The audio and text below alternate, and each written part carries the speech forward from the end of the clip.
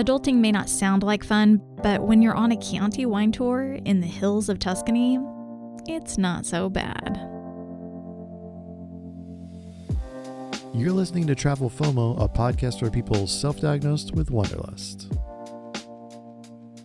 This is the Travel FOMO podcast, and my name is Hillary Halton, and I am here with my husband and my wine connoisseur, and I can say that now, Jamin Houghton. I don't know about connoisseur. I still think I'm a drinker level. You do drink wine. There you go. So that works. I know what different wines are now. I'm not sure that rises to connoisseur. I can say something other than, this is a white. That's right. This is red. Well, we learned a lot while we were in Florence, Italy. That's true. And a lot of that came from the Chianti wine tour that we went on. Yeah, great tour. Epic. A lot of fun. Yes. You guys, we're in the 7th season of the Travel FOMO podcast. We are talking all about Mediterranean Europe. And today it's all about our time in Florence, Italy. Honestly, whenever I think of Florence, I think of a place that is very artistic, somewhat romantic. It's really got romantic vibes. I think that's when I stand out there on the Ponte Vecchio bridge and the sun is setting and everybody goes out for sunsets in Florence and sits around, and it's just, I don't know, it's got good vibes. What do you think's more romantic? The Ponte Vecchio bridge in Florence or the Spanish Steps in Rome? I honestly think the Ponte Vecchio bridge. What do you think's more romantic? Husband? I would agree. I think the Ponte Vecchio bridge, being there with everybody just hanging out and watching the sunset and that whole thing is Yeah. They're both great though. For sure. Both wonderful. Also, Ponte Vecchio is very social. Super social. Tons of people right there on the bridge and sitting all around it and on it, and it's like just the masses come out. Yeah, people lining both sides of the river and the bridge. Yeah. It's pretty lively, pretty loud actually, which is kind of funny that I call it romantic when it's so loud and tons of people, but it just feels like everyone knows hey, this is where we all want to be. This is the desirable place to be right now. It's also very touristy. Florence gets a ton of tourists. Yep. A surprising amount, actually, because I kind of think of Rome. Well, you said this. You said, think about when you talk to people who've been to Italy, how many of them are going to say Rome? They've been to Rome. And how many of them are going to say they've been to Florence? And, you kind of think more people have been to Rome. Yeah, I think there's probably very few people that have been to Florence that have not also been to Rome. Right. And not any that have been the other way around. Right. Yeah. Not any that have been to Florence but have never been to Rome. Right. Yeah. Yeah. We came straight from Venice, and it was actually a really simple little train ride. Yeah, that was a nice train, no changes. It was a nice just train. Get on and ride the train. Yeah. Yeah, that was really nice. Our Airbnb was kind of right in the thick of everything. It was a good little spot geographically, and we had dinner. It was really good. It was a place that was highly recommended, and we went, and they kind of set us in what felt like the alley. It did. It kind of felt like the backyard, like somebody's back patio. Right. It's funny in Italy, I feel like anywhere that a restaurant can commandeer a piece of real estate, they'll stick a table on it. Yeah. And that's definitely what had happened here. There were a few tables out there, so it was intentional. We weren't Lady and the Tramp behind the restaurant, but it was a little bit that way. So true. But really good food. We went out and that first night to watch the sunset in Ponte Vecchio. It was really just amazing. Enjoyed walking around. There was live music playing. There was a guy playing a bucket. That was crazy. Tell people about that. Yeah, so there was this little band playing, and they had a singer and a guy with kind of a guitar, ukulele kind of thing. And then they had someone playing what essentially would be a bass guitar, but it was a bucket, a plastic 5-gallon bucket. Yeah. And it had a broomstick attached to it and a string. Yeah. And he was plucking that string and playing the bass with it. Yeah. Like he was literally finding the notes on this piece of string and figuring out the right notes to play. And he was playing it and it sounded good. It did sound good. That was crazy. It was an orange really bucket. Yeah. It reminded me of like the orange 5-gallon buckets you buy at Lowe's. Right. Yeah. Or Home Depot. Yeah. So just crazy. like an old bucket and a broomstick and a piece of string. Ready to go. That was crazy. Join You a can band. actually see that on the video that we posted on YouTube. You can see this guy just like playing a bucket.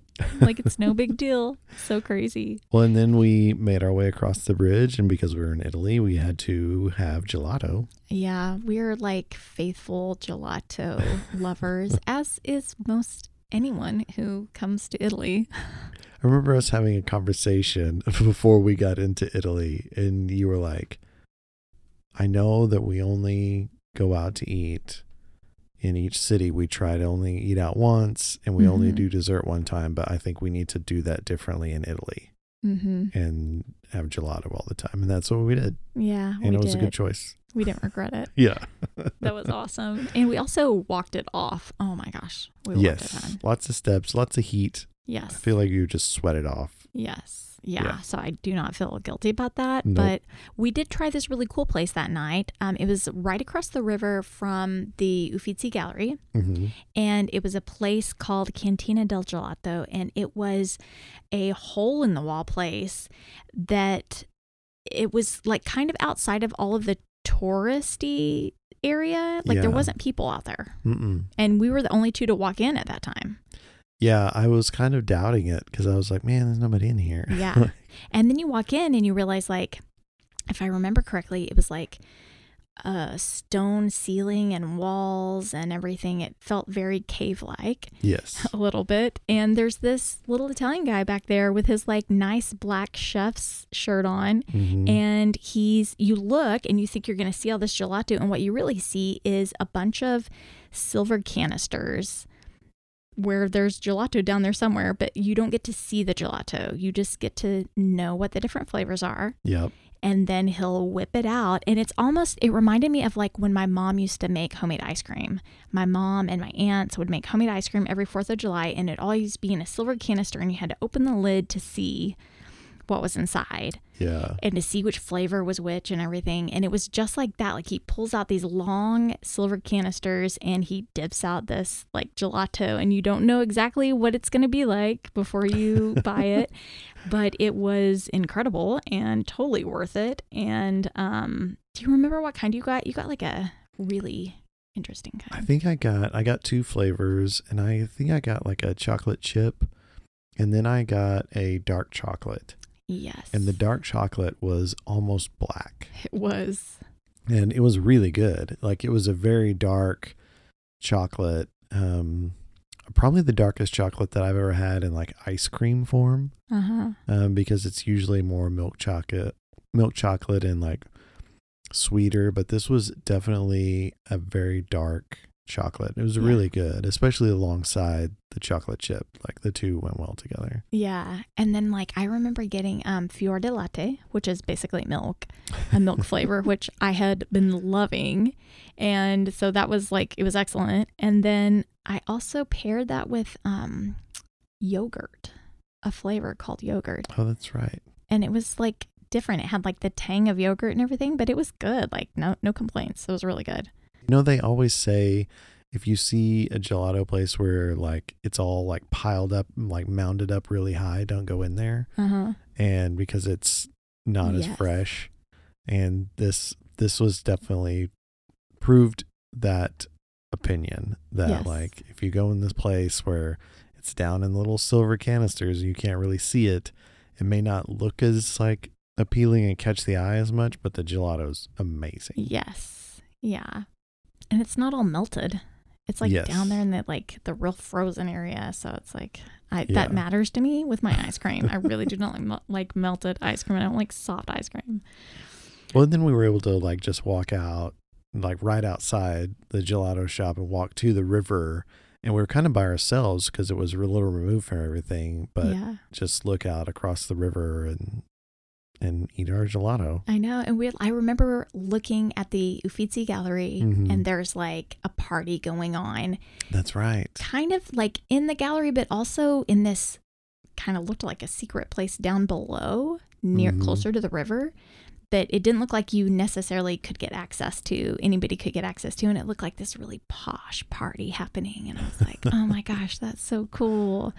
And yeah, it was a really sweet night, you know? Yeah. That was cool. Just another night in Italy. Just another night in Italy. Well, and the next day was time for a run. Yes, which we do every morning. Yeah. Our first morning in every city. First morning in a new city, time to get up and go for a run. But your allergies were really smacking you pretty hard. I was down and out. And so you did a sleep. I did a sleep day again because we'd just been in Venice and I had skipped out on the run there. That's right. And you were loyal 2 times in a row without me. Yeah, I really did not want to get up and go out, especially by myself. But I knew that the run that we had planned for Florence was going to be pretty great. And so I basically ran past the Duomo, then across the river, like across the Ponte Vecchio, and around kind of this neighborhood and park. You kind of run around up to the top of this hill where there's another park where there's another replica of the Statue of David, only it's bronze. Oh, okay.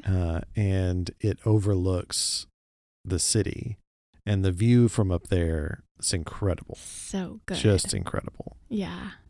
And there's footage of all that. If you go out and watch the YouTube video, you'll be able to see kind of what I'm talking about. But yeah, I was really glad I did it because we didn't have a ton of time there, and we had a ton of stuff we wanted to do. Yes. So it was kind of the one chance to go to that park, and I was glad when it was all said and done that I'd done it. Yes. And I tried to run through another garden, but it was Italy and it's locked. Oh, right. Like there was another park that I wanted to run through, but it was all locked up. And in France, when we encountered that problem, France and Spain, they usually would be unlocked pretty early on. But this one, I think I saw a sign that it wasn't going to open until like 10:30 or something. Oh, so wow. It was just like, okay, run back home. Yeah. But it ended up being a pretty good run. Yeah. It sounded like a hard one, though. I remember you saying like that uphill stuff was in serious business. Yeah, getting up to that park was brutal. It was a battle to get up there, but impressive. Gotta work off that gelato, I guess. That's right. There was no way I could have done it. You guys, I was sick. I mean, at this point, I'm going to be really honest with you guys. This was like 2022, June. COVID is still around. Mm-hmm. And I'm starting to think to myself, oh dear Lord, do I have COVID while we're traveling around? Like, I'm just like starting to kind of like freak out because I'm really starting to feel it. And I was starting to feel like congestion and like a little bit of respiratory stuff. Yeah. And that could be like, it could be allergies, but it also could not be allergies. And so I was having to ask myself some serious questions and like, am I going to go to the doctor and like have them test me and find out, like, should I do that? Like, how serious is this? And I did know to some degree it was allergies, though, because I think I was sneezing a ton. Yeah. So it kind of really started to relate back to, like, and I could tell by it, like, it was the season and it was, like, just a bunch of stuff that I was like, yeah, this all, like, really does relate to allergies. But then a lot of people think that, too, and it ends up being COVID. So, yeah. But I remember too, we talked a lot about like whether or not you had a temperature, and you never felt like you did. Right. That's true. And so we felt like it was probably just allergies. And I started looking up some natural remedies. So I was like, okay, what could I do? And it was here in Florence that I bought honey. I already had some sea salt, and so I had been gargling some sea salt and eating honey, like a teaspoon a day or something like that. It's supposed to help with congestion and some of that stuff. And it like started working, but it took a minute. So, yeah, that was like, oh man, but that's like a freaky feeling because you're like, am I going to get kicked out of the country? You know, and also, fortunately, most of the stuff we wanted to do was all happening like outside. It was Right. like, we're just going to hang out outside all the time. Right. Well, and we did have a ton to do that day that Yeah. you ended up doing. Like you really didn't even sleep in that long, because I think we went on a walking tour, and I think that walking tour started at like 10 o'clock or something. Another free walking tour. Another free walking tour. And we keep finding that the free walking tours are worth every penny. Yes. You really just, you pay a tip, and the tip is expected, and you pay the amount that you think that it's worth. I consistently remember going into those thinking like, okay, this, it's this long, so I'll give them this much at the end of the tour if they do a decent job. And I think I always ended up giving more than the number that I originally had in my head because they were so good. Yeah, definitely. And so they told us a lot about the history of Florence. Mm-hmm. I'm going to share some of that right now, and I'm going to give Jamin full discretion to jump in and correct me because he retains information so good. So despite whatever notes I might have, Jamin's memory is always better than the notes that I take in the moment, which is hilarious. So Florence really started booming around the 1300s, and there was a economical boom due in large part to like the creation of wool that was happening there.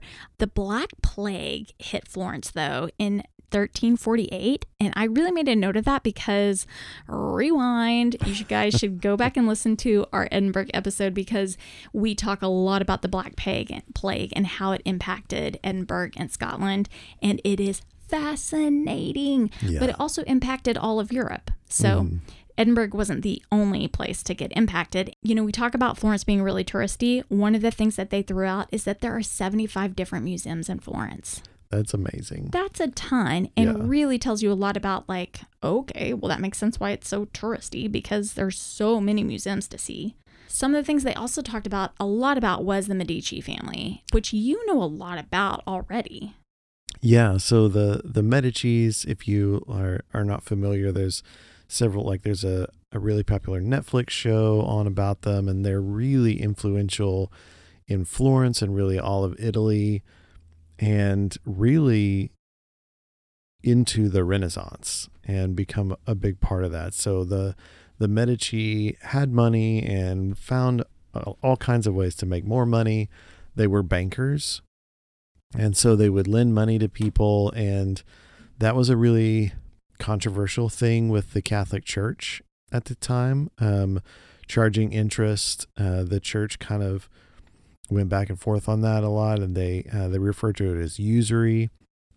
And so it was something that would kind of be condemned by the Pope on and off. And because it was like using people and like benefiting from others. Right. So they were, they were giving out loans, and I mean, basically kind of creating like the initial way that banks make their money now. That's crazy. And so, they would do loans and charge interest, and that's how they got rich and made their money. And they were generous with the people of Florence at times, depending upon which Medici was in charge at the time. And so they kind of went through ups and downs where the people of Florence really loved them. And then that Medici would die and another would take over, and he would do some stuff they didn't like. And they got exiled from the city a few times. They ended up wanting to change policy of the Catholic Church, and they ended up with several of Medici family members becoming popes at different times. And so this just really influential family, and they are all over the city of Florence.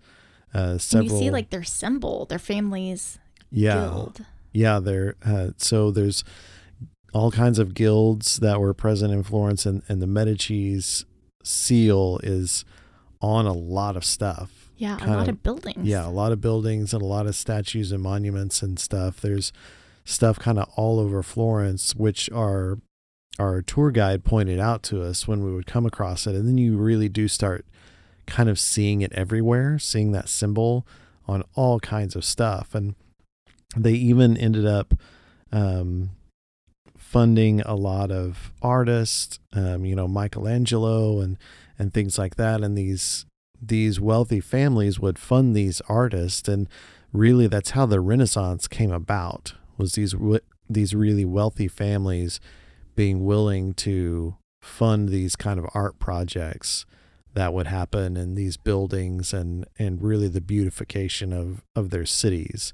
And it was really interesting to really hear about them and see physically the stuff that you hear all the stories and legends about on this tour, to have that pointed out, that like, here it is, like, here's their first palace that they built, and here's the next one, and just on and on and on. It was so fascinating. Well, in one of those palaces, they pointed out how like the bottom floor was a little bit wider and kind of came out a little bit more than the middle floor, and then the top floor was a little smaller and a little more narrow, and it gave the illusion that it was even taller and more grand than it was.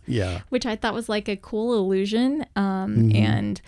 And then the part about like Michelangelo I thought was really interesting. Would he have been discovered if it hadn't have been for them?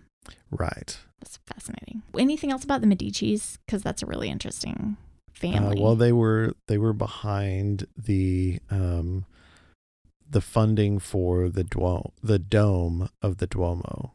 Oh, okay, which has something that like hadn't ever been seen before. Something like that had never been built before, and so they didn't design it, but they were very instrumental in making it happen. Yeah, which was really cool, and where we went like next. Yes. The Duomo in Florence, you guys, is a big deal. Yes. It is one of the big things you have to go do if you go to Florence. For sure.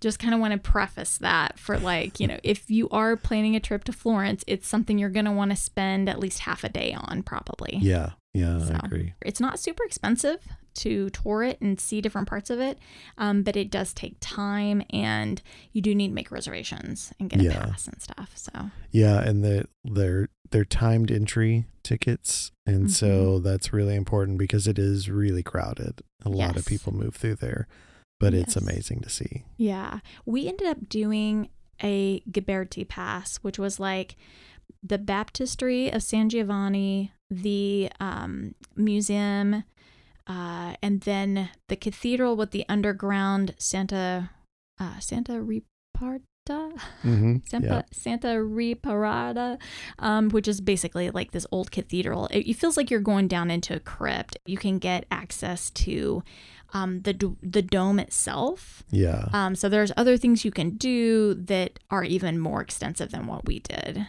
In the museum, they have a lot of the original facade and like artwork and things like that are actually housed in the museum, so you can go there and see it. And the architect behind the Duomo was Brunelleschi, and inside the museum they kind of go into detail of like how it was designed and how it was built, and it's something that was started and they didn't know how they were going to build it, which I think is fascinating. That's fascinating. They're like, we're going to have to figure it out because the scale of it was so large.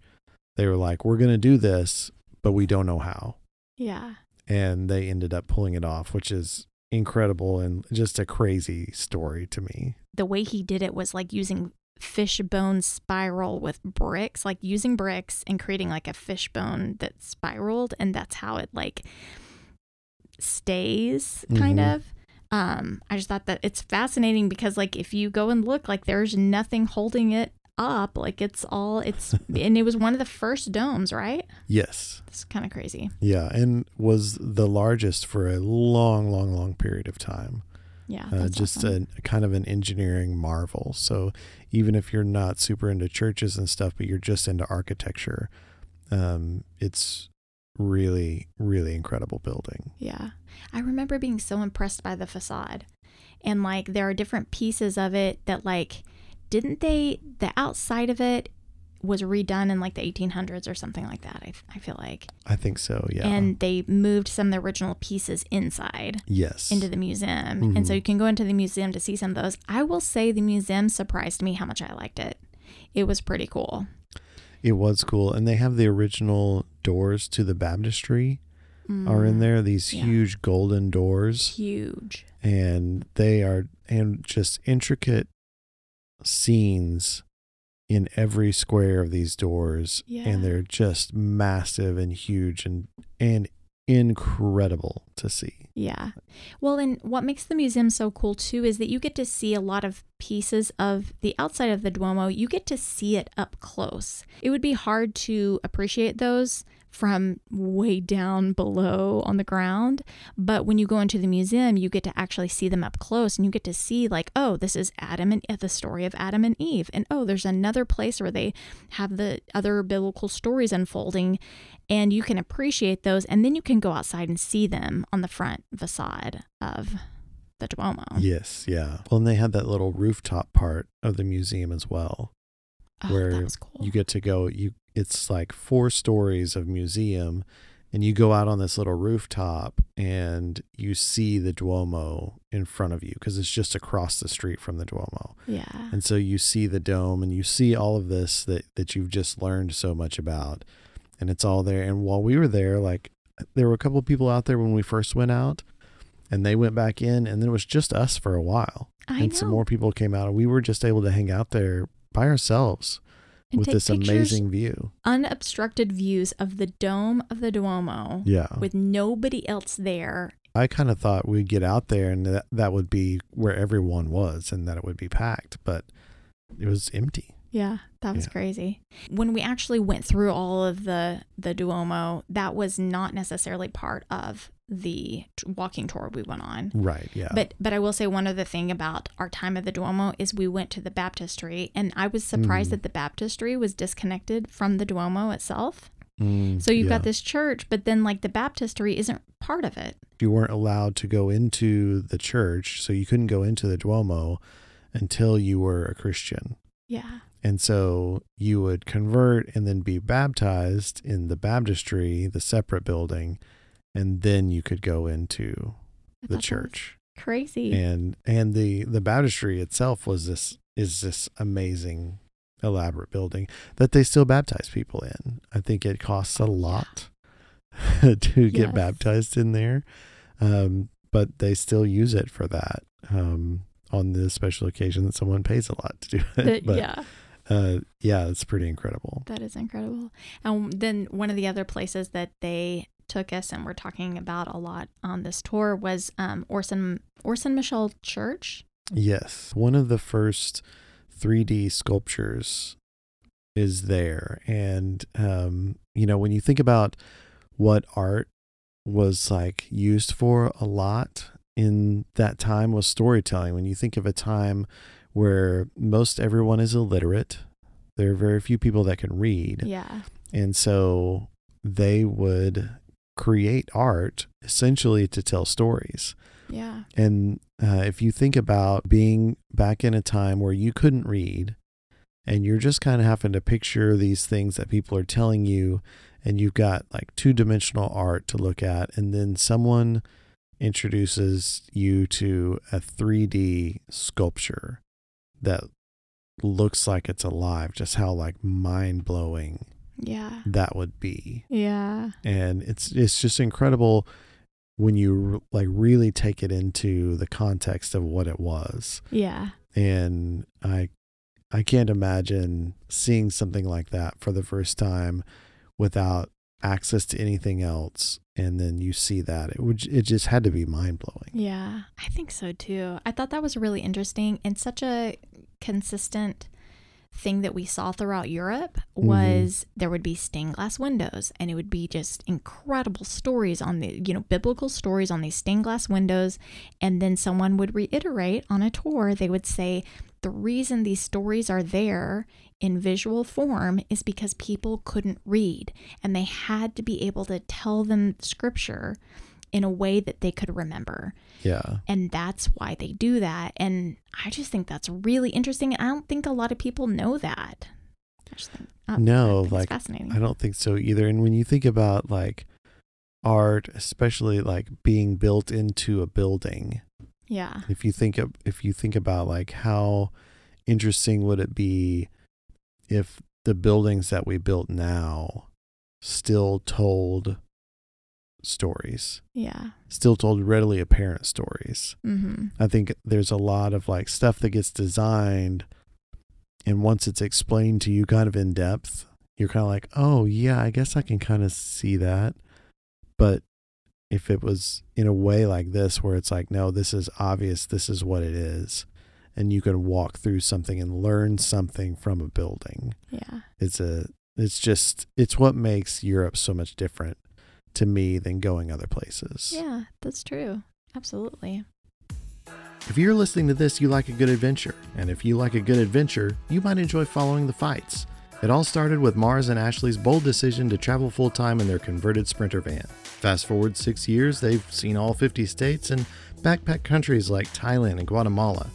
It's been one daring decision after another, and now they're braving another big adventure, building a creative retreat in the Colorado Rockies. Find out what life could be like when you take risks. Follow the fights on YouTube, Instagram, and TikTok. One of the other really popular places in Florence is the Piazza della Signoria, and it is the oldest square in Florence. And surprisingly, it actually looks like one of the newer squares. It was renewed in 1895, which is really recently in Europe's scale of timelines. Somebody, I guess the tour guide was telling us that they call it Disneyland because it's not very authentic looking to them, which I thought was really funny. There is an open air museum that is free for people to come see. You just kind of walk up and it's right there and you will not miss it. It's got sculptures. It's got this beautiful arched awning covering it. And these sculptures, one of the ones that really sticks out is one of Medusa's head being cut off. And it's really kind of like you just look and you go, oh, what's this one? Oh my gosh. And it's Medusa's head being cut off. It includes the artist's face though on it, if you look closely. And if you look at the backside of the helmet on that one, there's like the artist face, which was like really kind of like, whoa, that's fun fact. Yeah, I thought that was really interesting. And like, until someone points it out to you that it's there, you don't see it. Right. But then once they do, it's all you can see. Yeah. I feel like you hear that a lot too with different artists, how they like incorporate their own face. Which I just think is interesting. Yeah. I think that's really interesting too, to like put yourself in it. Well, there's also the Palazzo Vecchio, which is the old palace. The mayor has a room inside that palace, and it's actually a really cool. We went inside that one, and it's pretty cool. And then there's a replica of the statue of David that's just outside the palace. This sculpture was one of the only biblical sculptures in this vicinity. I guess they considered it a symbol against the Medici family because they were seen as Goliath. And so to have like David as a sculpture is like kind of a big deal, which wasn't it Michelangelo who did David?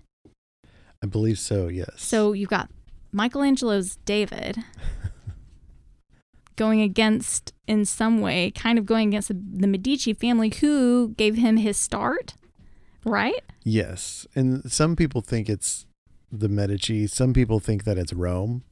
Because he faces south toward Rome, and so it's this David Goliath thing against Rome. Well, and the original David statue is actually in the Accademia Gallery, but it's still there in Florence. It's just in the Accademia Gallery. So what you see here in this plaza is a replica of David's sculpture. Yes. So one of the things I love about Italy is the public drinking fountains that they have. And you can get drinking water for free in Italy. So easy. People complain that you have to buy water in the restaurants, but you should know you can get it for free pretty much anywhere. Yeah, just take a bottle with you. Just bring your own bottle. And in Italy, some of those fountains have sparkling water. Yes. Which is amazing. Yeah, and really good. Yes. And these aren't always like the most beautiful fountains. They're like literally like a water fountain, like you think of maybe not really like at a kid's school, but like, it's like a fountain. You go press a button and water comes out. Right. Yeah. So, but this is one, there was one there in that palazzo that I thought was like, oh, this is really helpful. And it had sparkling water. And I was like, that's nice. But it's literally built into the wall of the palace. Yes. Which blows my mind that they would cut out a wall or cut out part of the wall of the palace to put in a water fountain. Yeah, it is kind of mind-blowing that they would do that, but they did. And the water's good. And people love it. I mean, it's in exactly the right spot. Like, it's perfect. So, and I just think free sparkling water is a big perk of Italy. So, and also right there, you'll find the Uffizi Gallery is right there too. It's really close to all of this is also really close to the Ponte Vecchio Bridge, which is beautiful. Yes. Very scenic. The Uffizi Gallery is the most visited museum in Italy. I just want to stop for a second and think about that. Yeah, not in Florence, in Italy. In Italy. Yeah. Meaning that it has more visitors than the Vatican does. Yeah. The Vatican Museum and the Sistine Chapel and St. Peter's Basilica and all that stuff in Rome. No, the Uffizi Gallery has more visitors than that every year. Yeah, that's just incredible. Yeah. Florence is really cool because things didn't feel too spread out from my perspective. It felt pretty tight. Yeah, it's all kind of right there. You're not walking very far at all. Yeah. And then after our walking tour, we went to the Mercato Centrale Firenze. Yes. So it's like the central market, and so there's a big established building that is the market with all kinds of stuff inside it, but all around that, people set up shops under these awnings and tents and booths, kind of surrounding it. All kinds of Italian leather stuff. Mm-hmm. So if you're in the market for a bag or a belt or a wallet or anything Italian leather, it's all there. It smells like Italian leather, which is kind of incredible. And so we walked all through that, saw a lot of that. That was lunch really cool. In the market. So steak is really big in Florence, Florentine steak. Yes. And so it's a massive steak, and we really wanted to get Florentine steak.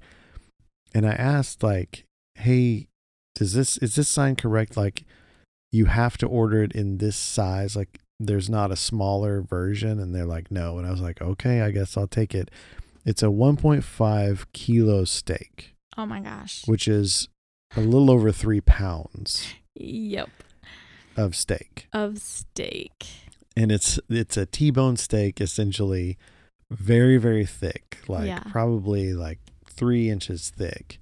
And they cook it medium rare, and they slice it up into slices and kind of pile it around the T-bone on a plate and put really thick salt on it, and like a sea salt almost, and it is amazing.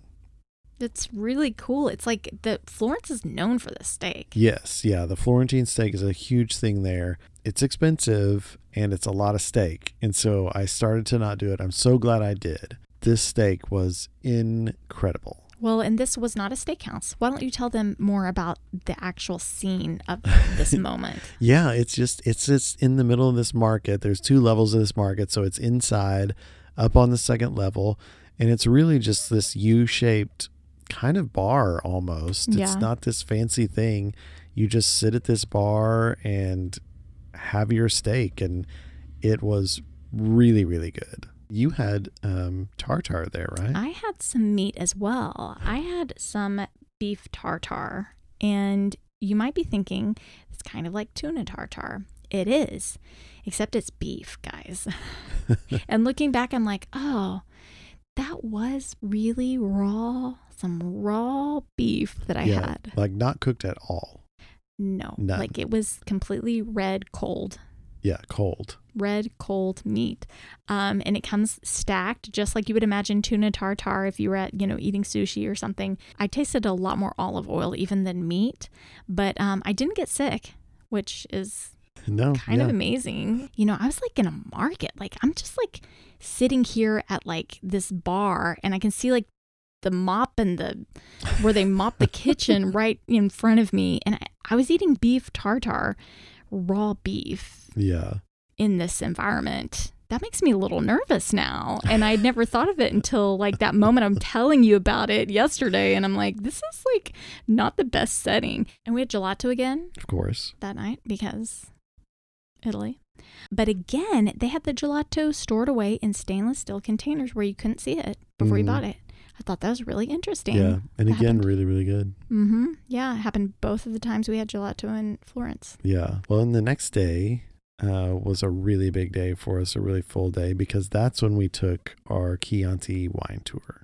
The Chianti wine tour, guys, this is the big piece of our trip to Florence, was this wine tour that, how did we go about booking this?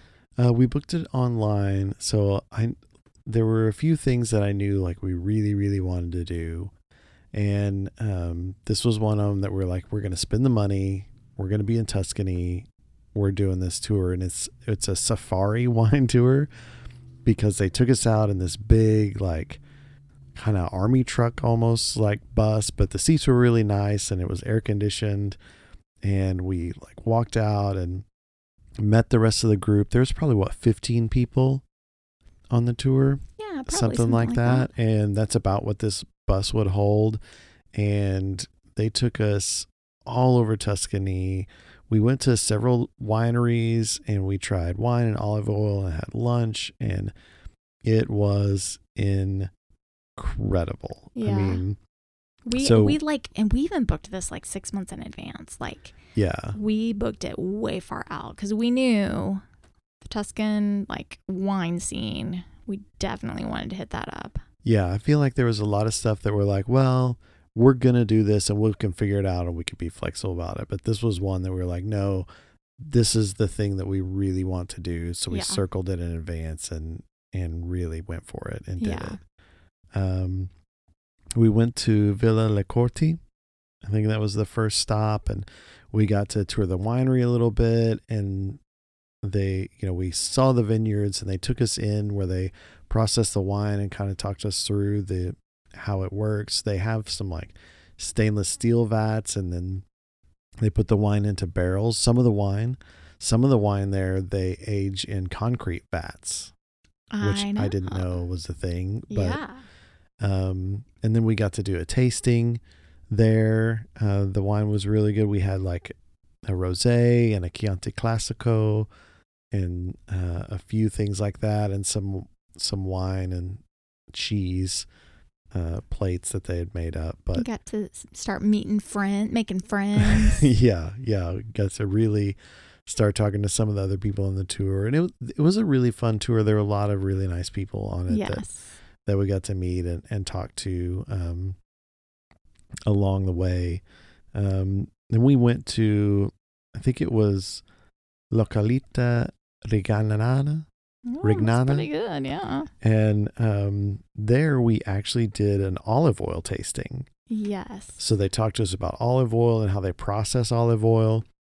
And they took us out to this little pavilion set on top of this hill overlooking these vineyards. And you've got vineyards over here and you've got olive trees over here. And they had us taste a couple of different olive oils. And it was literally like sipping olive oil out of little cups. Yeah. Which I was surprised by. I thought that we were going to be like dipping bread in it or something. Right. But like we were tasting the straight olive oil so that our tour guide could talk to us about what makes olive oil good and how you really want to look for the extra virgin olive oil and what those different things kind of mean. And he walked us all through that. And then we had lunch there. Like we went back up to kind of the chateau there. And again, it was this outdoor table under this awning overlooking the beautiful Incredible Tuscan view. Countryside. And they serve us all kinds of pasta and all kinds of stuff. And we just sat at this table and had this amazing lunch with all this wine, and it was family style, great. Where everyone's just kind of passing around these these dishes and sharing dishes and conversation. And we met couples from Boston and I'm trying to think of all the different places. I feel like mostly East Coast people. Yeah, I feel like it was. But like we got to meet all these different people, and I mean, by the time it was over with, we were like laughing, sharing crazy stories. One guy had met what's the actor that his dog took a picture. he took a picture of his dog. Oh, it was Steve Carell. Steve Carell. Yeah. And we're like, we love Steve Carell. It was like such a fun story. And like, we're all sharing these stories. And then the guy that's our tour guide is just the life of the party. Yeah. What a fun guy to be around. Mm-hmm. And so he's just lighting up the other half of the table and just like all this conversation. And they really believe in enjoying your time at the table. And so we got to really enjoy our time at the table. It wasn't rushed or anything. And then, you know, after a nice long lunch, we get to like hop back in the air conditioned like Jeep. It was like this huge 4x4 army Jeep that fit a ton of people in it, and go off to the next place, which was Poggio Torcelli. Yes. Yeah. Hope I say that right. And like all the time that we're driving through this, it's the beautiful Tuscany that you're like driving through in between place to place. And so the countryside is just breathtaking. And this villa was amazing. Yeah. I thought that we would just kind of go to like a winery and see another winery, which they showed us that part of it, there where they processed the wine, took us down to the wine barrels and all that. But then they took us into the actual villa itself. This place was stunning. So cool. Just stunning. This long tree-lined driveway up to this villa, just hundreds of trees. And those really tall, narrow trees, I can't remember the name of them, but like it is exactly what you imagine. In fact, it reminds me of that scene from Gladiator where his home is, and he always goes back in his memory to this home with like this long driveway with all these long, tall trees. And that is a lot what this looked like. Yeah. Yeah. It was definitely like that, perched up on top of this hill. And they took us into the great room of essentially, and there were a couple tables in there, and that's where we did our wine tasting for there. And it was just, it was beautiful. It was amazing. It was so beautiful. And the thing that I find most interesting about that place is that it's a home. Somebody lives there. Yeah, right. Somebody lives there, and they let us in. Yeah. They let us come and like take over their massive formal dining room with these two huge long tables with all of this crazy stemware and all the things. And we got to like sit there again and like learn more about wine, but it's in this crazy elegant setting, which is totally different than sitting outside under a pavilion, you know, like that. It was nice, but this is like elegant, and you're just like, wow, this is such a different change of pace. And man, I loved it. And we learned a lot along the way. We learned all kinds of things. We'll rattle off some of that information in case you are interested in actually learning about wine. We did learn a lot, which was that vineyards are never planted in a valley. And if you guys heard our Bordeaux episode, some of this stuff is kind of similar information, you know. Stagnant water is a really bad thing. So if you're thinking that you are going to like start a vineyard, then you need to move to like Texas. Where it's really dry. Yeah. And there are parts of Texas, hill country Texas, it's very dry. That actually, if the water is too stagnant, it leads to molded grapes. That's not good. And that's why you always see vineyards in the hills. That's why Texas hill country is such a good place for wine. Yeah. Basically areas where nothing else will grow. Really? Yeah. Yeah. Okay. So we went last year, 2022. The year before, 2021, was a really hard year for Italy. Not only were they dealing with COVID, which they didn't actually talk that much about, but think about it. They were dealing with COVID, the height of COVID. And while that's all happening, there was a drought that led farmers to lose 30% of their profit. They only take the best of a crop. So if there's not a great crop, there's just less to take. Like it's not like they're going to use bad crop. And they also aren't allowed to irrigate crops. That's really similar. That's all of the Chianti region, and it's really similar to the Bordeaux region of France. Yeah, I thought that was really interesting too. I'd never considered that they wouldn't be allowed to irrigate, and that you are completely dependent upon the rainfall for that year. Yeah. And 2021, it's not going to rain much, and there's not anything they can do about it. Like it's kind of crazy. And it's like you don't want too much rain. You can't be in an area with too much rain, but also you need enough to grow the crops. Yeah. It's kind of like that balance. But the other thing I thought was interesting is I've always been under the assumption that wines are better as they age. Somehow we heard that, Right. And that is the case with like champagne. Champagne gets better with age, is my understanding, but not necessarily the case with wine. So 2010, 2016, those were considered golden vintage years, excellent years for wine, at least European wines like Bordeaux and the Chianti region. And so now I look and I can't ever find that, which is probably because they're way too expensive. I have no clue, guys, but I have looked. Yeah, it was interesting to find that like only the really fine wines are the ones that age really well. Yeah. And so you have to look for the right year and the right vintage if you're going to buy a bottle of wine and hang on to it in hopes that it will one day be that much better. Like you can't just do it with anything. Yeah. It was really interesting to hear all they talked about that. And with like the pruning, how they like prune it way down where there's only 2 shoots left. So that all the fruit is basically new. There's not like old fruit.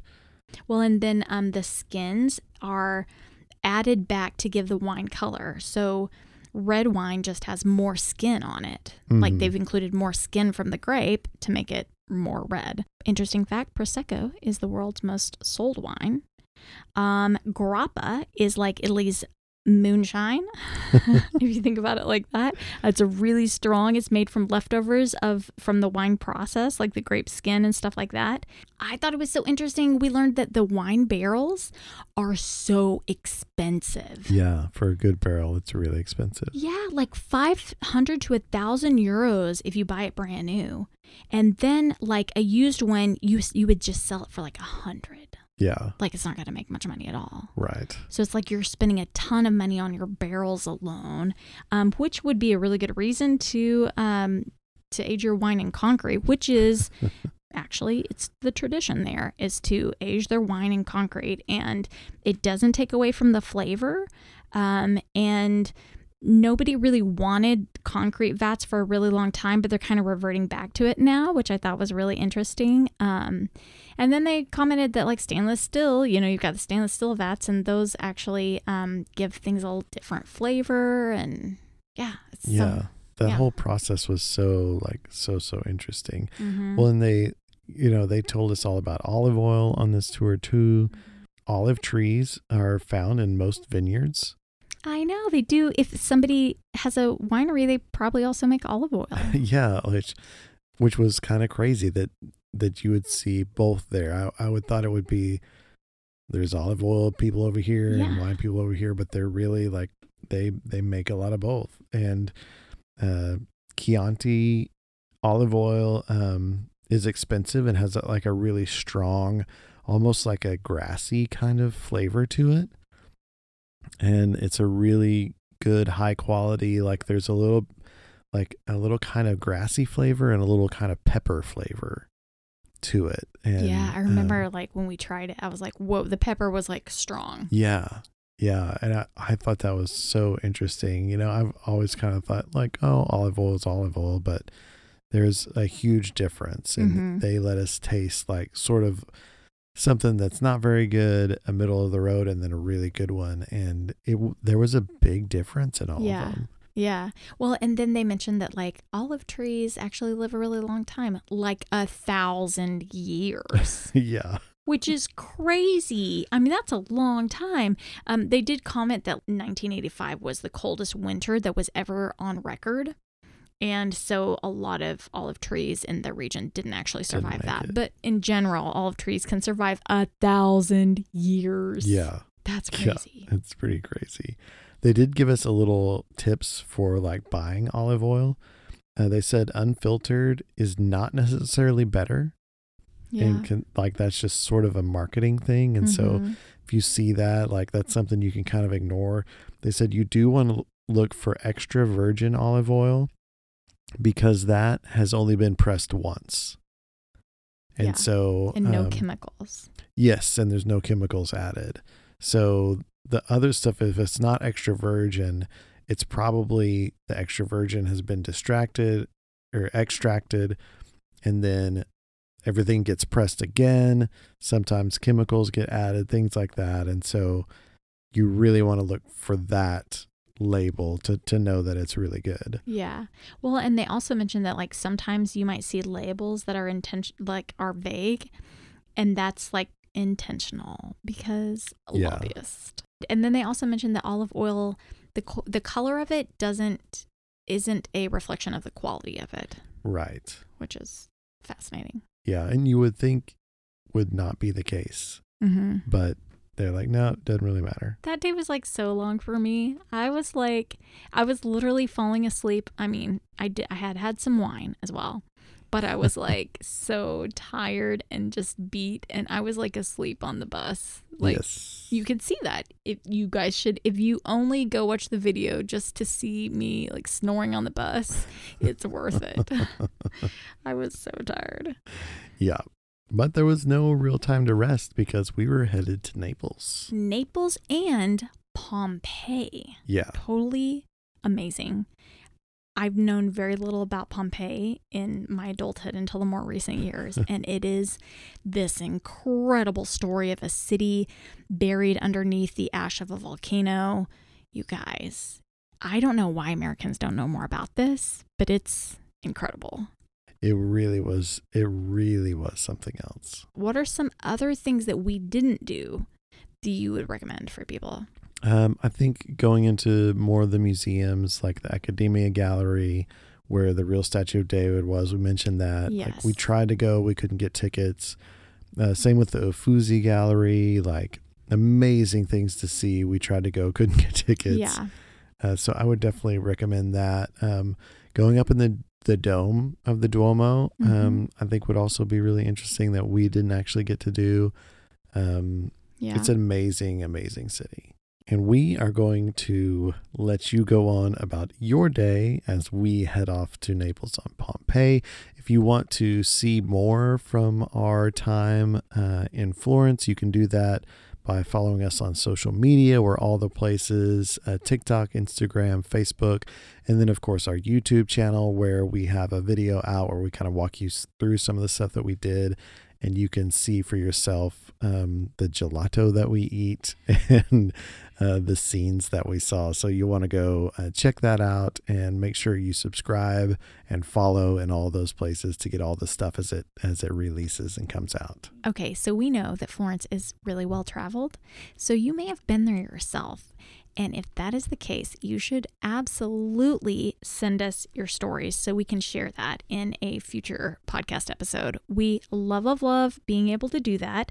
You can email us at travelfomo, FOMO, podcast@gmail.com. It's an opportunity for us to tell your stories and to also better educate people than we may be doing because, we're just telling our stories. We're sharing the facts that we know, but we know that you have experienced your own travel adventures and have learned your own details. So share that with the world. Send us an email. You can just text, all that information to us in an email, just type it all up, or you can record a voice memo and hear your own voice on the podcast and really share your energy with us. We love to hear from you guys, and it doesn't matter if it's a good story or a bad story that you'd rather forget or a hilarious story. We are up for it all. So yeah, send it our way. Send it our way. We're excited to hear. Absolutely. Okay, guys, have a wonderful day because life is short. Drink the wine.